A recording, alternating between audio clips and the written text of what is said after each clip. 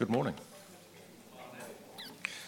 Today I'd like us to contemplate unity and maturity. And the context to contemplate in is in the church. Often we can have a good idea. And sometimes when we have a good idea, and particularly in a church context where we feel prompted by the Holy Spirit, we think, right, I bet to tell the pastor because God will want him to carry out this good idea. Over the last couple of years, I've felt prompted to consider, what does good eldership look like? And then, as I was contemplating it, the Holy Spirit said, no, don't contemplate what good eldership looks like. Contemplate what great eldership looks like. I thought, oh, that sounds good. So I shared that thought with Kim Peters, who's our new regional leader, hoping in some ways that he would think, oh yes, that's a God idea, and pick up the idea and run with it. But he said, that's great that God's given you that idea. I'll help you as we develop that thought. So we've called together a meeting for elders in our association. And the idea is that we're going to gather together to network and to encourage one another by sharing stories and examples, possibly war stories, possibly great stories, but just to be real with each other and share our eldership experiences with the view of building on the concept that we are stronger together than we are apart. But what I've experienced in my time on eldership is that often when we have times which are hard, we stay separated, and there's not the connection with other elders from other churches who maybe have got some wisdom or some experience or some capacity, some energy to help and encourage others. So we've organised our first meeting, and it's going to be at the end of next month. So my hope is that it encourages other elders and other churches. So what's that got to do with unity here at Parklands Baptist? Well, hopefully in 20 minutes, you'll know what my answer to that question is. Now, recently I was preparing for this meeting that I told you about, and I was researching names given to different groups of people, because I was thinking, well, if we've got a group of elders gathering together, what could we call ourselves? And so I went to the dictionary, and I wasn't inspired by the answer, because the answer was for a group of elders is elderly. And I thought, that doesn't sound quite right. It's not really the inspiring answer I was looking for. It sounds more like we should get together and have rugs to put on our knees and saucers to put our teeth in. Now, no disparaging. Don't feel bad if you do have a rug for your knee and saucers you do put your teeth in. I'm sure God will bless you in that. But I did come across some interesting and amusing group names, so I'd like to share some of them with you. A group of boys is called a rascal. A group of butchers is called a goring. A group of dentists, an amalgam. Some of these are quite clever. A group of dermatologists is called a rash. A group of drummers, Chris, is called a roll of drummers. A group of fishermen is called an exaggeration. I don't know where they got that from. A group of girls, remember boys were called rascals, a group of girls is called a giggle of girls. Jim, I think they were thinking of you in this one, a group of golfers. A group of golfers is called a lie.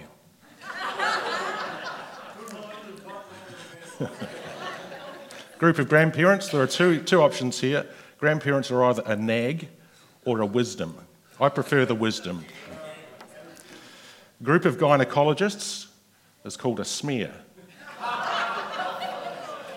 A group of husbands is called an unhappiness. A group of wives is called an impatience. A group of in-laws is called an imposition. I like this one. A group of Irishmen is called a pint. A pint of Irishman. Group of librarians, a catalogue. Group of mechanics, a clutch. A group of microbiologists, a colony. A group of midwives is called an expectation. Group of mothers-in-law, it's called a mutter. Group of parents, a persistence. Physicists, a nucleus, that's one for the scientists in the mix. A group of plumbers is called a flush. A group of preachers is called a pontification. A group of public speakers is called a twaddle.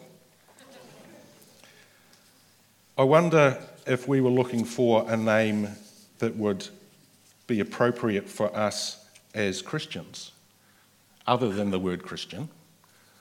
What sort of words do we think would describe us as a group?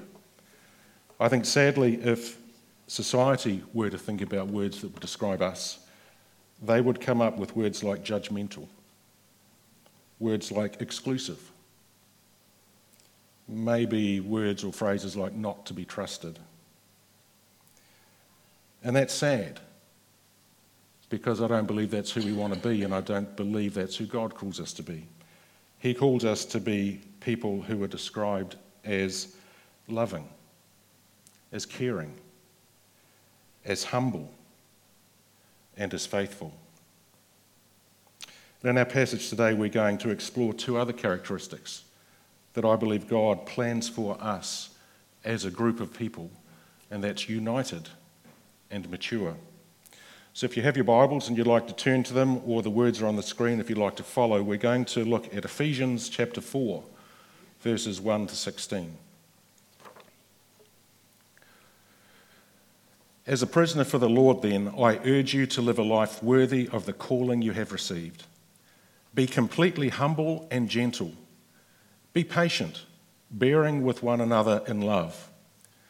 Make every effort to keep the unity of the Spirit through the bond of peace. There is one body and one Spirit, just as you were called to one hope when you were called. One Lord, one faith, one baptism, one God and Father of all, who is over all and through all and in all. But to each of us grace has been given as Christ apportioned it.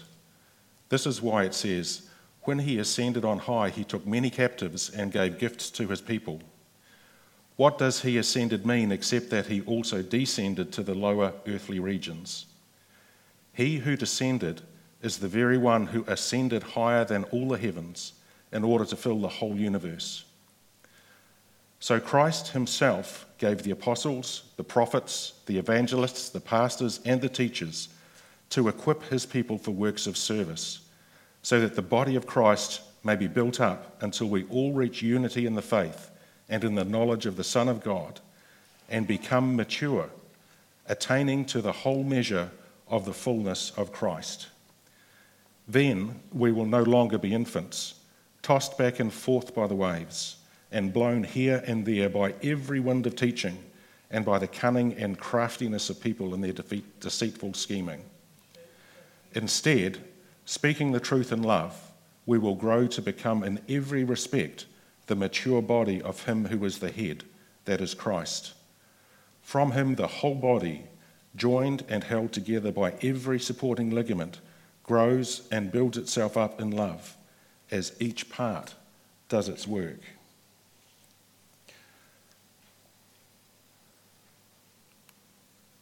Paul has said that there is an expectation of a response.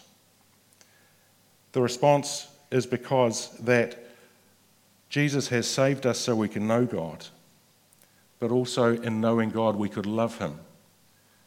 And our response to loving God is also to love each other. So Paul urges us to live a life worthy of that calling.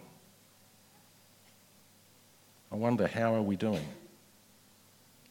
What does our response look like? If we've been called to know God, to love him, and to love each other, how are we going? Paul doesn't just leave it there, though. He gives some suggestions in that passage about the type of things that we could do to express that calling, to express that love. So in verse 2 of that passage, he encourages us to be completely humble and gentle, be patient, bearing with one another in love. To me, being completely anything means that we are totally committed to it. It's not partially. It doesn't say be humble and gentle if you feel like it, or be humble and gentle if you have time, or be humble and gentle if the other person is being nice to you, or the other person is deserving of it. It says be completely humble and gentle. No qualifications, no exceptions. So what does humility look like? I've researched and got 3 renowned quotes, hopefully to give us some idea of their thoughts. Humility, according to C.S. Lewis, is not thinking less of yourself, it's thinking of yourself less. Because I think if you're like me, my natural response is to go into any situation and think about how I am going to respond in that, how it's going to affect me. When really humility is going into a situation with others where I'm thinking of them first. Do they feel welcome? Do they need a word of encouragement? Do they need someone to share a joke with? Do they need someone to listen to them? Going into a situation in a humble way is thinking of others first. What about gentleness? St. Francis de Sales was a Swiss clergyman, and he said this: "Nothing is so strong as gentleness, nothing so gentle as real strength." The world would sometimes have us believe that people who are gentle are people who have no strength. But the reality is that gentleness comes from strength, that we decide that we are going to treat others in a way which is non-threatening, a way which is inclusive, a way which is welcoming, a way which acknowledges how they are, whether they need some tenderness. And Joyce Meyer, someone I struggled with earlier on because I thought she shouted her messages rather than spoke them, but she shouted some good stuff. She talked about patience. Patience is not the ability to wait, but how you act while you are waiting. I think it's significant that Paul told us we need to have patience with each other. He knew that the people in the church at Ephesus to who he wrote this passage to was a combination of converted Jews and Gentiles. And it was a combination of different people from different strata of society. And they would look at life differently. And the way they looked at any different aspect of life could cause tension. But I think Paul, in most of his letters, he encouraged them to be sent to other churches so they could be read in other locations as well. And he knew that all churches would be different and that people in every church would need to practice patience. And it's true for us too. We are different. We can cause friction. Some of us more easily and more quickly than others. But we all need patience. Have you ever prayed for patience? It's something that new Christians do. As a new Christian, I prayed for patience. And what did God do? He answered my prayer by placing someone or something in my life that was a constant annoyance or irritation. And then this irritation or annoyance continues. And we say, God, please take this away. It's unpleasant. And God says, but you want to learn patience. And so he leaves that annoyance and that irritation so that we can learn patience. I'm still learning it. Perhaps you are as well. But patience and gentleness are fruits of the Spirit, and they are defined in Galatians 5:22 as love, joy, peace, patience, kindness, goodness, faithfulness, gentleness, and self-control. as we live our Christian life out with God, he will develop those fruits in our lives. But I think it's important in looking at this passage to understand that Paul's motivation in saying that the people in Ephesus needed to be patient with one another was not so that the person exercising the patience could feel built up and tick off that character quality and sort of say, once I get all these character qualities, I'll be the perfect Christian. It's not a selfish motivation to gather together these fruits of the Spirit. He said our motivation in being patient is love. Our motivation should be, because I love my brother or my sister, I will choose to be patient because it's best for them. I believe that's the sort of motivation that Paul is encouraging. In verse 3, he says, make every effort to keep the unity of the Spirit through the bond of peace. Make every effort. What does that mean? I've written a few and read many legal contracts over my career, and most contracts require certain degrees of performance by the parties to that contract. So there are legal definitions for the level of effort the parties must apply in carrying out their obligations. And generally it would be either exercise reasonable endeavours or exercise best endeavours. See, mate? So I have the legal definitions of reasonable and best endeavours. And I'd like you to think, as I'm reading these to you, which of these applies to Paul's instruction for us to make every effort. So we'll start off with reasonable endeavours. If a party promises to use or take reasonable endeavours to achieve a certain outcome, this means that a party is generally not required to take actions that might prejudice them, unless they have specifically contracted to do so. Rather than requiring a person to take every possible action, reasonable endeavours requires that the party to take actions a reasonable person would do in the same circumstances. So give it a go, but if it's going to cost you something, you maybe don't have to. Okay? And just sort of think, well, looking at that, I think that doesn't really fit, but I wonder if that's how we behave. That I'll give it a crack, I'll try and be patient, but that person is really irritating me, so I'll just maybe move on to the next one. If there's a little bit of a cost, do we persevere? Let's move on to best endeavours. An obligation to use your best endeavours is much more onerous than to use your reasonable endeavours.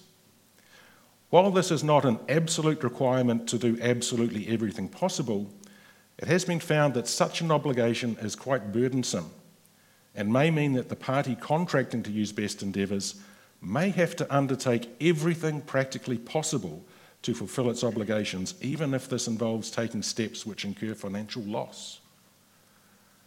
So a greater sense of obligation, but it's not an absolute requirement. So I think best endeavours is getting closer to the level of effort that we need to exercise in attaining unity. I think Paul is urging us to do more than best endeavours. I believe he's encouraging us to do everything absolutely possible. And remember that this letter that Paul wrote is not just to the leaders. It's to everyone in the church, and that includes all of us. We are to do everything possible within our power to keep the unity of the Spirit through the bond of peace. Now, I think that if you've read this passage many times, as I have, that you understand that. But I wonder, how committed are we to doing everything possible to maintain the unity? Because if you've been around churches for a while, you'll sadly have experienced that sometimes unity is very easily and quickly laid down for the sake of, well, this is what I want and this is what I think. This is what's best for me, therefore this is what I will argue for and this is what I will fight about. Whereas a desire to maintain the unity comes from a different angle. What is best for us? What does God want for us? let's be passionate and let's be full of energy and trying to discover what that is. So some points about unity. It's God that creates the unity by his Spirit. We don't have to create it. It's already there. But our calling is to maintain it, to nurture it, and to make it a priority, to keep it. So, what is not unity? And uniformity is not unity. We're not called to all be the same, because we couldn't be. We have different personalities, we have different giftings, we have different backgrounds, we might come from different races, we might have different ways of doing things. We're not to be uniform. We're not to have separate factions or parties. We're not to say, well, we're the group of Christians who believe this, so therefore we won't have any connections or joining with a group of Christians who believe that. But sadly, that's what we have in our world. Being united is more than just a common creed. Now, one of the songs that I really like on our song list we sang this morning, it's about that I believe in Jesus, I believe he's the Son of God, you believe in the Holy Spirit, you believe in the Holy Church. That's something that we have in common, it's our creed. But just singing that together in the same place is not unity. It can be a component of it, but in itself, unity is so much more than just having a common creed or motto that we say together. It's more than just supporting the same team. There are some teams that I support, and you can go along to different events and you can feel a real sense of commonality with the people. Especially fond memories down on the old bank at Carisbrook with like-minded brethren supporting the blue and gold. But that's supporting a team, that's not being united the way that God has called us to be united together. We're different, but we're not called to be the same. We've been created to be different. But the problem is that often those differences can segregate people. I think rather than segregating people with differences, we need to recognise that God's placed us together as people who are different so that we can celebrate different flavours of expression. We can enjoy different ways of looking at aspects of life. That we can be more complete if we've got people who look at things differently than if people only look at things always the same way. We won't always agree about everything. That's no surprise, is it? And we may differ strongly about some points. But if we're united, over and above those differences, we have things which are much bigger and much stronger and far more important than our differences. And I believe the things that overarch our differences are the fact that we have decided to love each other. And that love is bigger and stronger than our points of difference about whether we think that the chairs should be laid out in a certain way, or the carpet should be this colour, or this is the way that we should do this ministry, or this is the way that we should be spending our budget. All those different things which, in some church contexts, can split a church.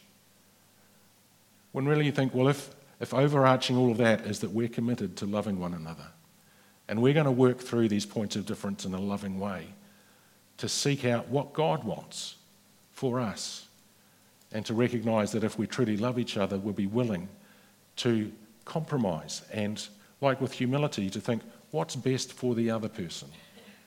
What is best for us? What does God want for us?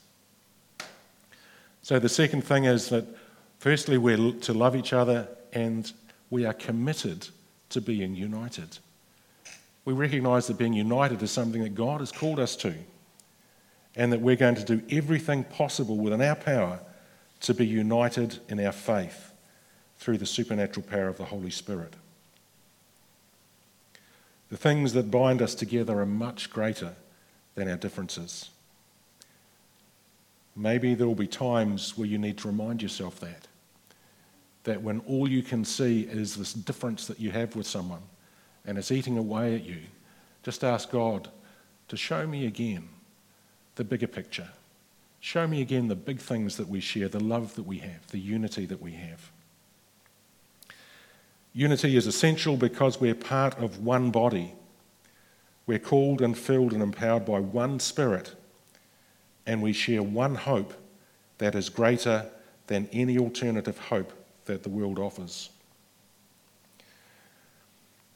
We're going to look at each of these three aspects briefly. One body. There really is only one church on earth. That's how God sees it. We were travelling recently and we spent some time in Jerusalem and then later on some time in Spain. And just to see the different expressions that different denominations have and how separate they are was really marked. That you have a church who believes this particular aspect. Here in Jerusalem, the Catholics believe that this is where Golgotha was, whereas the Protestants believe, no, it's over here.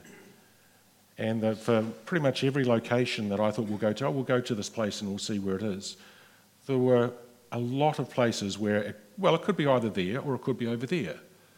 And so I remember one time naively asking a guide, well, where is it really? And he just laughed. And he said, well, what are you? Are you a Catholic or a Protestant?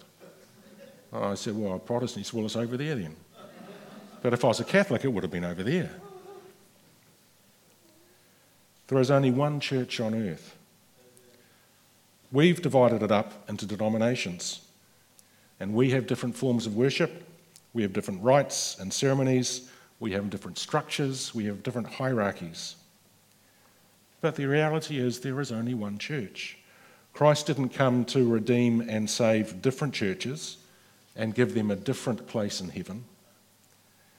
He came so that he could collect one community, a multitude of every complexion, from every land, and unite them in one great brotherhood, or one great personhood, if you're not allowed to say brotherhood, unite us together on earth and ultimately assemble us in the same heaven. The church is one. And I believe we're called to be more than just reluctant relatives. You know, there are possibly some relatives that you might have, you think, well, I probably wouldn't be overly disappointed if that person wasn't my relative, but they are, so yes, I'll be nice to them when I have to, once or twice a year. And as Christians and people of different denominations, we're called to be more than just reluctant relatives. We're called to be united in love for God and love for each other. One Spirit. There is one Holy Spirit who dwells in his church. It's the same Spirit who awakens faith in all of us, who enlightens us all to the truth, who convicts us all and converts us all. Now, we all have circumstantial differences, different levels of response to the Holy Spirit, but it's the same Spirit who prompts each of us. It's the same Spirit who fills our hearts and influences us. It's the same Spirit who gives gifts to all believers. And hope. We have the same hope. We are all looking forward to the same heaven, the same new life on the other side of death. The world places its hope in different things, doesn't it? The world would hope for wealth. The world would hope for happiness. The world would hope for freedom from pain. The world would hope maybe for some honour, usually at the expense of others. I find it quite incredible that we are still motivated, and I'm still motivated to feel like we have to get more. We need to get more money. We need to save more. We need to do this. When the reality is that we have so much in this country. We have so much that God has blessed us with, that our motivation and our hope is not in attaining more worldly goods. Our hope is on the other side of death. Our hope is an eternity in heaven. And when that influences me more than my motivation to get more worldly goods, then I'll behave differently. So what leads us to maturity? Paul explains that the role of the apostles, the prophets, the pastors, and the teachers is to prepare us for works of service? Us. Surely he should appoint them to the roles of apostles, prophets, evangelists, pastors and teachers. Then they can go and do that, and we can do what we like. Isn't that how we behave some of the time? That they're the people who have trained and been called and been set aside. Let them go and do it. We'll pray for them, we'll bless them, we'll applaud them, but let them get on with the job. Their job is to train us, because the acts of service that God is expecting come from us. We're the ones who God expects to do the work of the church. Often when we employ someone to be a church worker, they're the paid ones, and they get to actually go and do everything. The reality is we are the church workers. And God has called people to different roles so they can help us be trained in the way we do our job. They can help us identify the skills we've got. They can help us hone those skills and give us suggestions about how we can carry those skills out. There are works of service to be done. Our Christian life is not just about faith. It is equally about demonstrating our faith through deeds. James was very hot on this topic, and in chapter 2 and verse 17 he makes it very plain. He says, faith by itself, if it's not accompanied by action, is dead. If you have faith but do nothing as a response of that faith, it's not faith at all. Pretty confronting stuff, isn't it? But I think to look at it from another point of view, yes, we can feel confronted that God expects us to be involved in his works of service. But then look at what happens as we do that. And I think that's what Paul is trying to encourage us, that as we carry out these works of service, the body of Christ is built up. And not only that, as we do these acts of service, as we work together, we are united in faith and in the knowledge of the Son of God. And more than that, we become mature and we attain the full measure of the fullness of Christ. This is our goal. This is the reason why we're looking to serve God and carry out these acts of service. Will we achieve the fullness of Christ? I don't think it's likely this side of heaven. But what I do believe is that God has got us in a maturing process, like a very fine whiskey that takes time to develop all the different flavours and textures. That an older whiskey is better tasting than a younger one because it's had time to mature. And that as we mature as Christians, we don't necessarily taste better, but we become more mature in the expression of the calling that God's got for us in our lives. And that God's desire is for us to be a mature body of believers. We can read several times in the scriptures where it says, I don't want you to be like infants. I don't want you to stay as new converts. I want you to mature. I want you to grow in your understanding of who God is, but also in the way that we can serve God by the way we live.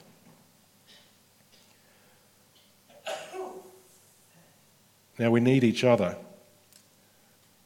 in this process. We need others to work alongside us, and we need to work alongside others because we're a body.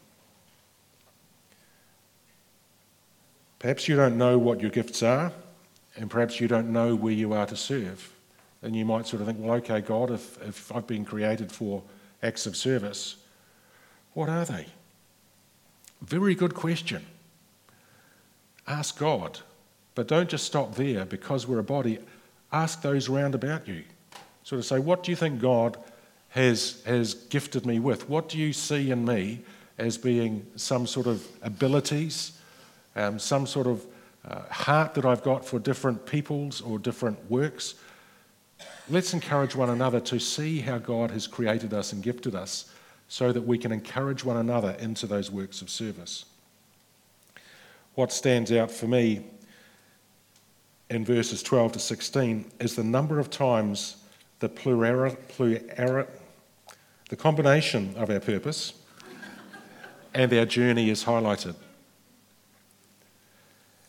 We all reach unity in verse 13. It's not just one or two, it's we all. We will no longer be infants, not one or two, we, us. We will all, in all things, grow into him who is the head. And from him the whole body, joined and held together by every supporting ligament, grows and builds itself up in love. And I think the last verse in that passage, as each part does its work. It's not as some parts do its work, it's all, each part. We need each other to be part of this process. We each have a role. Even the smallest, most insignificant ligament is necessary for the body to function properly. So I thought, okay then, what is the smallest, most insignificant muscle in the human body? Does anyone know? That's good, because I can tell you my answer and you'll believe me. I researched it through Google, and the smallest muscle in the human body is the stapedius muscle. It's just over 1 millimetre in length, and its purpose is to stabilise the smallest bone in the body, which is the stapes.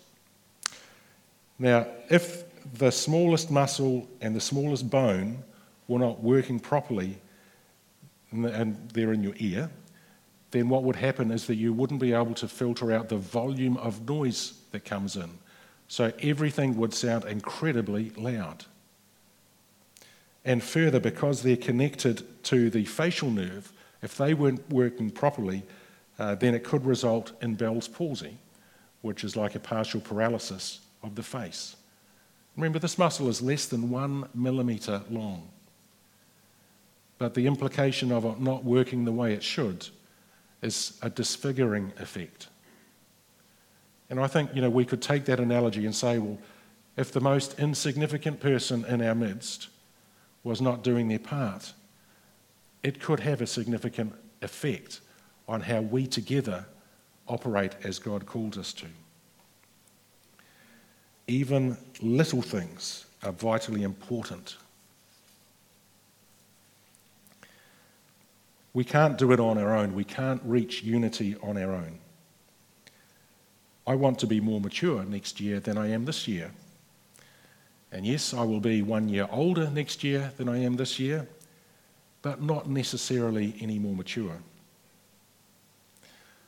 And I want us to be more united as a church, but not just Parklands Baptist Community Church, and not just the Baptist churches in Canterbury Westland, but all Christians together. And I think that's the desire that God should place in all of our hearts. Because as we allow him to do that, it will break down these denominational boundaries which prevent us from being united to be the church that God calls us to be. So how do we do it? Well, the answer is we do it together. We believe it in our hearts and we live it in our lives, that this is the truth. The truth is that together we are church. Together we build each other up in love. Together we encourage one another to recognise and develop our gifts and to find our areas of service. Together we're humble. Together we're gentle and patient with each other. Together we make every effort to keep the unity. And together we are united and we are maturing. Lord, we pray that that would be so. Lord, please show me, please show us how we can be the church that you created us to be. You've called us to be united. You've called us to acts of service. Lord, we pray that you would change our mindsets and our hearts so that we would live our lives in the light of your truth, that we are joined together, that we're interdependent on each other. May we be a group of people that truly loves one another. that strives to encourage one another and that serves together to please you and to bring you glory. Amen. Amen. We are going to close with a blessing together. But as we do so, I would like you to contemplate if God has been speaking into your hearts about the degree of unity, your commitment to being united.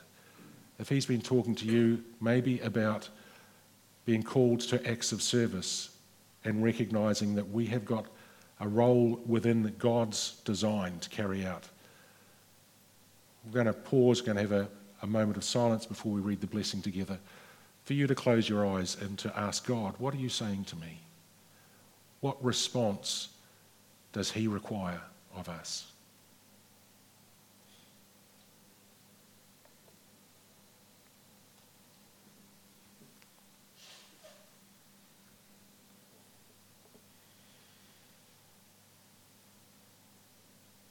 Okay, Morgan, if you could put the words of the blessing up for us. So let's stand together and let's say this together as an expression of our unity. May the peace of the Lord Christ go with you wherever he may send you. May he guide you through the wilderness, protect you through the storm. May he bring you home rejoicing at the wonders he has shown you. May he bring you home rejoicing once again into our doors. So stay together, express some of our unity by fellowshipping with one another, by maybe a holy handshake, share some tea and coffee. Bless you.